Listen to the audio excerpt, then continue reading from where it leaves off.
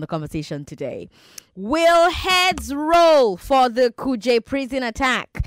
Will heads roll for the Kuje prison attack? President Buhari said that heads must roll, but so far, heads are still on shoulders. Here's today's big hard fact. It's been 9 days since terrorists attacked the Kuje Medium Security Custodial Center.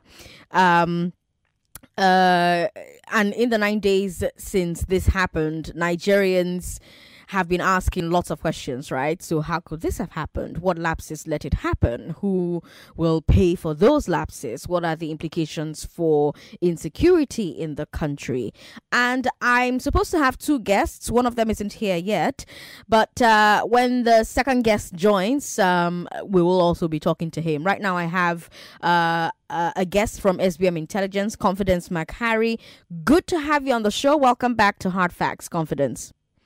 Okay, so my first question, first off, is this Kuje prison attack. You know, based on the information we have in the public domain, what exactly happened on the night of the attack? All right, so as we found out about a week later that the Islamic State, its local affiliate, that's Islamic State West Africa Province, was responsible for the attack.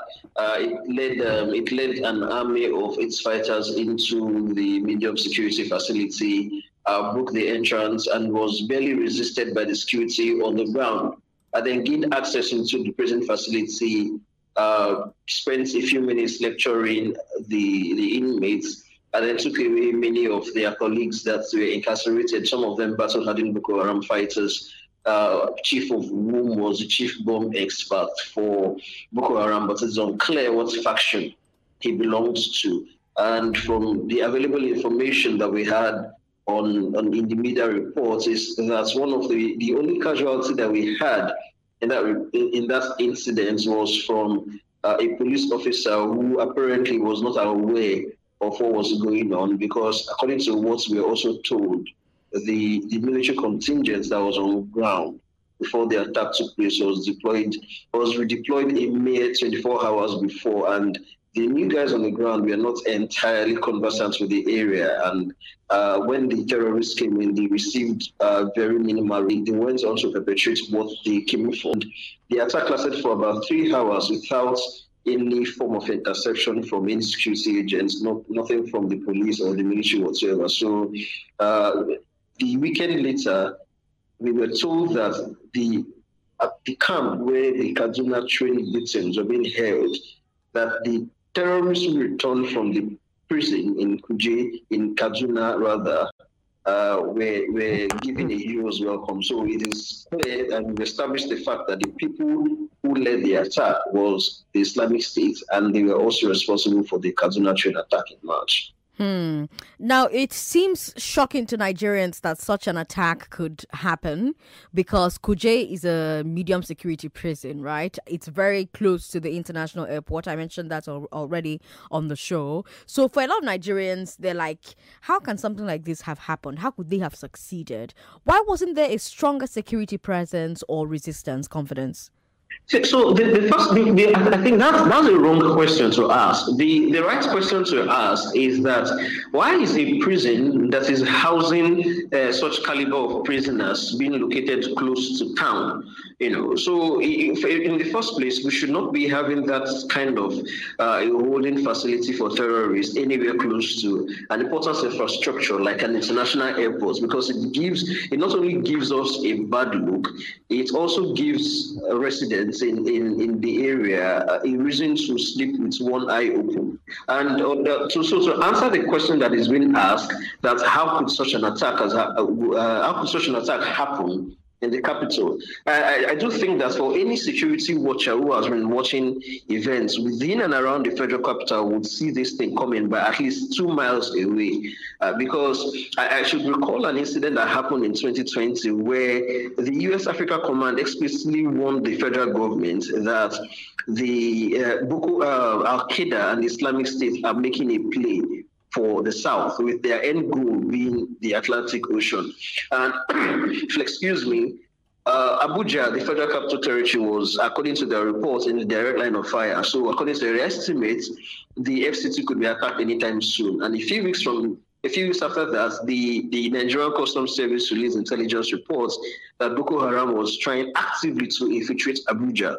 So the government responded by situating security officials around 5 strategic locations within and around the capital to prevent such kind of a thing physically from happening. So at the end of 2 weeks, the government withdrew those forces. And in the same vein, Human Angle reported that Shekau's faction of Boko Haram, that was at the time when Shekau was alive, had about 400 to 700 fighters between Niger and Nasarawa states alone. The importance of this angle to the story is that these states share a geographic contiguity with the federal capital. So in essence, the federal capital was surrounded even before this happened. So for terrorists to easily ride in with motorcycles to a medium security facility, get their guys out without any repercussion, it could tell you the kind of years of planning or months of planning and the sophistication that went in with it. So on one other hand, people are beginning to feel that it could actually be a prisoner swap because the group has asked the federal government to release prisoners. Some of their members have been held by the federal government for years, and the federal government has refused to. So some people are alleging, although I do not know the true extent of this, if perhaps the release of some of the victims of the Kaduna train attack just a few days later was a quid pro quo arrangement that you could go right ahead to attack Kuje prison and get your guys out. We're not going to stop you. And then in exchange, give us prisoners from the train attack, So these are the issues, and you could also talk about the poor security around the area. But there's so much that adequate security, the presence of adequate security, can do if the people tasked with securing a facility do not lift a finger to repel an attack. So there's also the will and also the way of execution. So right now, the most prominent of what we've seen so far in the revelations that followed this attack is that there was no will to repel the attack. This has been made clear in indications by not only the Minister of Interior, but also the President himself. Okay. Now, here's the reason I was asking that question. Because of the casualty figures. Now, we're happy that our security agents did not incur more casualties, right? But the question is, how were the terrorists able to take over the prison, hold it long enough to do all they did without inflicting more casualties? Doesn't that suggest that the defenders gave up early? So that's a good point. That's a good point to note. As I've said earlier, they had time on their hands to conduct a sermon and also try to release other prisoners, even though some of them decided not to leave on their own. So people who had a few weeks or a few months of their sentences left the entire state. So as for how they were able to do such without any form of resistance whatsoever, it could also feed into the feelings of the conspiracy in quotes that I talked about a few minutes ago, that it might actually have been a quid pro quo deal, because even the aide to Sheikh Abba Gumi had also said that he had intelligence on this attack, and he passed it on to the Chief of Defense Staff, and the Chief of Defense Staff did not act on it. So from everything that goes on, even if you read meanings into President Buhari's tweet and statements from the Minister of Interior, it points to sabotage. So it is this sabotage that many people are running with. And frankly, to be honest, the kind of revelations that are coming in, I mean, even from news reports after the attack, we were told that a particular security officer, I think from the police force, was arrested for communicating with the terrorists. So everything, all the revelations we've been having since the attack took place points to sabotage. But the extent of the sabotage is not really well known. And the even sadder thing is that there has been no appetite to punish or to bring to accountability any of the people that were involved, and that is where the major problem lies. That brings me to my next question. The president had lots of questions for the corrections service and the intelligence agencies. He did say that heads will roll. Are you saying that heads have not rolled? If they haven't rolled, why haven't they rolled? So we have to first of all understand the personality of the president as a commander-in-chief and the sole guarantor of security in the country. Buhari is not the kind of person that sacks people that have worked with him, at a will. He could give that to other politicians who have led the country as presidents, but it will be very, very difficult for you to. I don't know. In the civil service rules, you just cannot sack somebody, without, especially somebody that has not engaged in a gross misconduct. So incompetence is not necessarily a good defense to let somebody go. I think Buhari operates within that kind of a mentality. So no matter how much somebody's performance can be bad, he's not really open to letting them go. And I think that has been taken into account and into consideration by many of his appointees who do not see the incentive to do better. And so, forgive me if I do not really I take President Buhari's statement ahead with a pinch of salt, because we have seen, if not. You could cast your mind back to what happened to the former Secretary of the Government of the Federation, that's David Babachir Lawal. It took a lot of pressure for Buhari to let him go on account of corruption charges. You also saw the treatment he gave to Ibrahim Magu. As I speak to you, we were told that Ibrahim Magu, while despite being in detention, has been promoted in rank in the Nigerian police force. So you can see on one hand that the anti-corruption fight is actually not heading the direction that we actually thought Buhari was going to take it to. And then the president has not really shown that inclination to emphasize competence over incompetence and try to weed out bad eggs in the administration. So it doesn't really inspire much confidence that the right thing will be done. Murtala Ibn has joined us now. Murtala Ibn is a journalist from Humangle. Murtala, thank you so much for joining us on the show. Okay, hi, Murtala. Good evening, Sandra. Good evening. How are you doing? Thanks for joining us. So I'm going to ask you the first question I asked Confidence McHarry, who's from SBM Intelligence. Based on the information we have in the public domain, what exactly happened on the night of the Kuje attack? Well, it was quite a night that reflected the deterioration in terms of security across Nigeria, especially in the northern part of the country. And it also broke the illusion of having a federal capital that was a fortress shielded by the chaos around it. So what we know from, and also what has been revealed based on those who claim credit for the attack in terms of ISWAP and what the government has said in terms of the prisoners that escaped and those who they believe were responsible for that. So he had a multi-pronged, really large-scale attack within the capital of Nigeria that led to the breaking of the walls of the prisons and then the escape of hundreds of prisoners, including persons associated with Boko Haram. In terms of the total number, the government says they had over 60 people in their custody who were members of the group. It's still unclear how many of them had an ongoing court case, how many of them were going through other counter violence extremism programs that were run by the government. So there's not been a lot of information on who and what were their charges, if they had any court case going. It was really an attack that really showed the fragility of our security and the fact that the capital itself was not shielded from the chaos around it. Why were terror suspects or convicts housed in a medium security prison instead of maximum? Because Kuje is listed as a medium security facility. We have maximum security prisons like Kirikiri. What do you think is the reason there?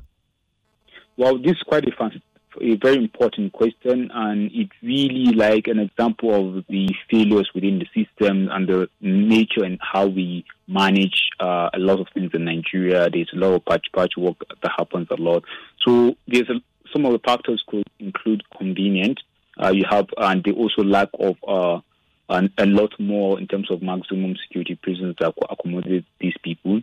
There are a lot of suspected BH suspects that across a lot of facilities, including in Lagos, the Kirikiri Maximum Prison, and other prison facilities, including in Kaenji. But for these ones in Kuje, they're there, and that's why you remember earlier when I said the government has not even told us how many of them had an ongoing court case. So if you had people who you actually have no court case against, they are only being held in terms of suspicion, then you could technically have them in Kuje because you don't have an ongoing case saying they are they are suspect for committing crime ABC in contravention of the Terrorism Act and all that. So there are a lot of things, including the fact that they were probably not, we didn't do proper classification. And that's why a few years ago, the government set up a committee to review all high-profile prisoners across Nigeria, including BH suspects, and provide recommendation. Part of that recommendation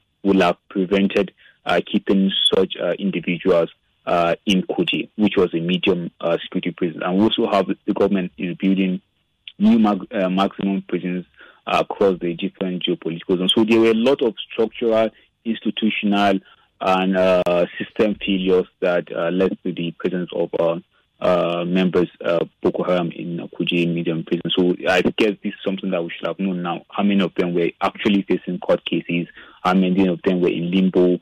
Did that contribute to having them there? How many of them were actually under the custody of prison service if they were being managed by other counterterrorism organization? All right. Murtala Ibin is a journalist with Humangle. He's joined by Confidence McHarry, who is at SBM Intelligence. And together we're talking about the Kuje prison attack. Will heads roll for that prison break? I'm Sandra Ezekwesili. This is Hard Facts on 99.3 Nigeria Info. We're going to take a quick break. When we come back from this break, I will talk to my guests about what happens next. What are the ramifications of this attack on security in general? What does this prison break tell us about the security and intelligence agencies and what they need to be doing differently? What's happening with the railway hostages? Because there's been some controversy over whether or not ransoms were paid. What have they discovered? Listen again when we come back from this break. Don't go away. So force people to take vaccine.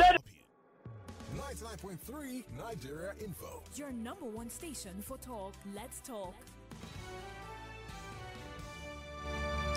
I'm Sandra Ezekwesili. Will heads roll for the Kuje prison break? President Buhari said heads must roll, but so far heads are still on shoulders. It's been 9 days since terrorists attacked the Kuje Medium Security Custodial Center, and in the 9 days since it happened, Nigerians still have questions, lots of questions. How could this have happened? What lapses let it happen? Who will pay for these lapses? What are the implications for security in the country? I've got two guests with me to answer those questions. My first guest is from SBM Intelligence, Confidence McHarry. My second guest is from Humangle, Murtala Ibin. Welcome back to both of you to Hard Facts. Okay, now before the break, we covered what we know about what happened on that night. We covered, well, why there wasn't a stronger security presence or resistance. Actually, I have to ask Murtala that question. Murtala, it seems shocking to Nigerians that such an attack would take place at a medium security prison like Kuje, so close to the international airport, and succeed. Why wasn't there a stronger security presence or resistance? Well, your question is quite, the answer to that would be multi-faceted when you look at it. So first, after the series of, when we look at it, there is nothing that happens in isolation. Despite the fact that the actors in Kuje were different, we had multiple jailbreaks in Nigeria over the past 2 years. And so there was already a trajectory in terms of the vulnerability of our custodian facility. Technically, as part of the reforms that has happened some years back, they're no longer called prisons, they are called custodian facilities, so that they can at least, and also when the new act was enacted, so that the criminal justice system can be improved more, there will be more rehabilitation. So what happened there was there were reinforcement that was put in place across these custodian facilities after the incident in Oyo. And then when the attack happened that day, there wasn't much in terms of the resistance and in terms of the reinforcement. Now, let's get something right. Right. No matter the amount of security you have on ground, if there is no proper mechanisms for reinforcement, it will still fail. So, but in this scenario, there are issues around, in fact, the capacity of the holding facility in terms of dispute and defensive mechanisms, and then also there's a greater issue around reinforcement. And the reinforcement could be as a result of several factors, including communication, synergy, lack of drills. So there's another aspect of everything is that even if you have all the parts in place and you don't get to move it often, by moving it means conducting periodic drills to test who does what, how it works, and how you do it in a certain scenario, daylight, nighttime. All these things you have to rehearse it, or else when the worst case scenario happens, then you'll be caught off guard. So there are a lot of issues that really there's a need to look at. Why was the defensive, the security measures around the prisons, why did they fail? Why did reinforcement fail? And then apart from the first phase of reinforcement, that means why the attack was going on. There's also the second phase of response, and why were there gaps in terms of the first few hours after the incident, because that's the most important moment to either track down the perpetrators and the escapees. So that too, also there are a lot of gaps there. Okay. Now let me come to the ramifications for the counterinsurgency. Confidence, I'll come to you with that question. We're told that all the terrorists in custody at Kuje escaped. What are the possible ramifications for the counterinsurgency? Yeah, so in the first place, as I said in the beginning, the terrorists released the chief bomb maker for the group. So you would expect that the insurgency that is looking to spread between the North Central and the Northwest is going to increase, in the sense that the kind of expertise they needed for some key projects, that's in terms of planning for major attacks, they've already gotten that. They are signified by the release of the bomb maker. And as I speak to you today, there was a clash at Beningwari in Kaduna between Boko Haram and some bandits. So you do expect that some of those clashes will begin to be frequent as they look to consolidate their gains by expanding their territory. Before this attack, we all thought that. So is it Boko Haram and bandits, or Boko Haram and another sect of terrorists? So for now, we are dealing with Boko Haram.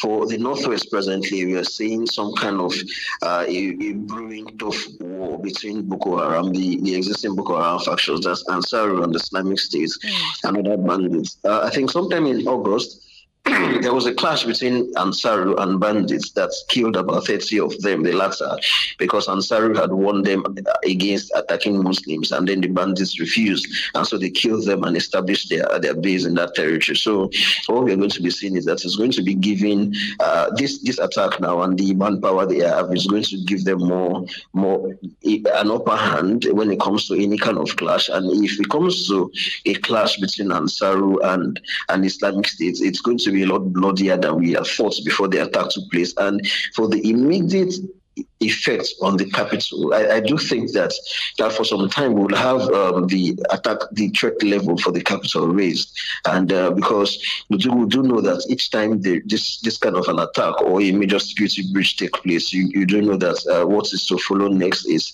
a couple of attacks that are going to follow almost immediately. So for now, we are looking at not just Abuja but surrounding towns, surrounding states rather, places like Niger, Kogi, Nasarawa, and the rest of them, including Kaduna. So for the short to medium term, the security situation is going to escalate because, of course, they are not coming out of prison to go and sit idle, but they are also going to be used and deployed into the field. So, yes, the security situation is going to worsen, and then the government is going to have more headache on its hands. As currently now, its counterinsurgency plan for the Northwest has not really been established like we have in the Northeast. So it is still in this dithering stage. So it would also require a much more concrete plan, and I don't see that plan actually coming right now. So I do think for now that the terrorists are going to be having the upper hand, and commute within and around those regions are going to be a nightmare for motorists and transporters. Murtala, do you agree with this or do you disagree? Well, first I would say first we need to be cautious on how much impact these individuals will have. Okay. First, we need to even understand who is who and what role has each individual plate that has been re-injected into the group.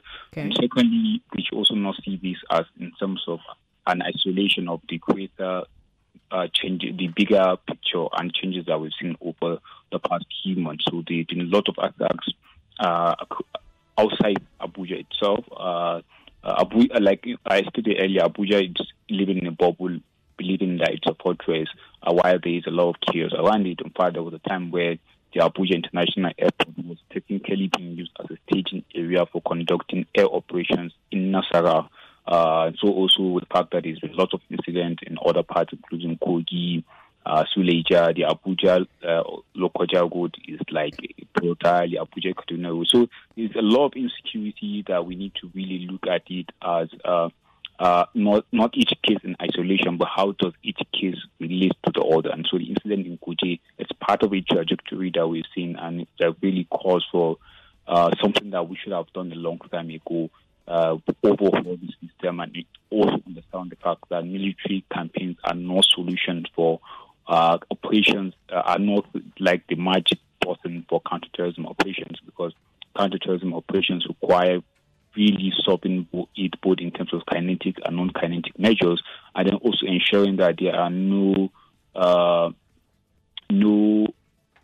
fuels that it can exploit. And those fuels, for now, what we see is the increasing insecurity, which can provide a lot of additional fuel for the situation that we see. And also in terms of, like you said, we'll head to one thing that we continue to fail to do in terms of mitigating security risks is by not providing deterrence. Deterrence here include taking measures. So, for example, if Kuje was properly reinforced, maybe this would not have happened. If Kuje was properly organized, and in terms of how we manage BH suspect, we would not have gotten to where we are, because there have been a lot of cases. In fact, there are a lot of trials that have gotten thrown out because there are no evidence. So there are a lot of people who are suspect of terrorism who are in limbo because we have not implemented even a committee report that has been submitted to the government, which has also probably led us where we are. Secondly, even with the recent attempt to reinforce security around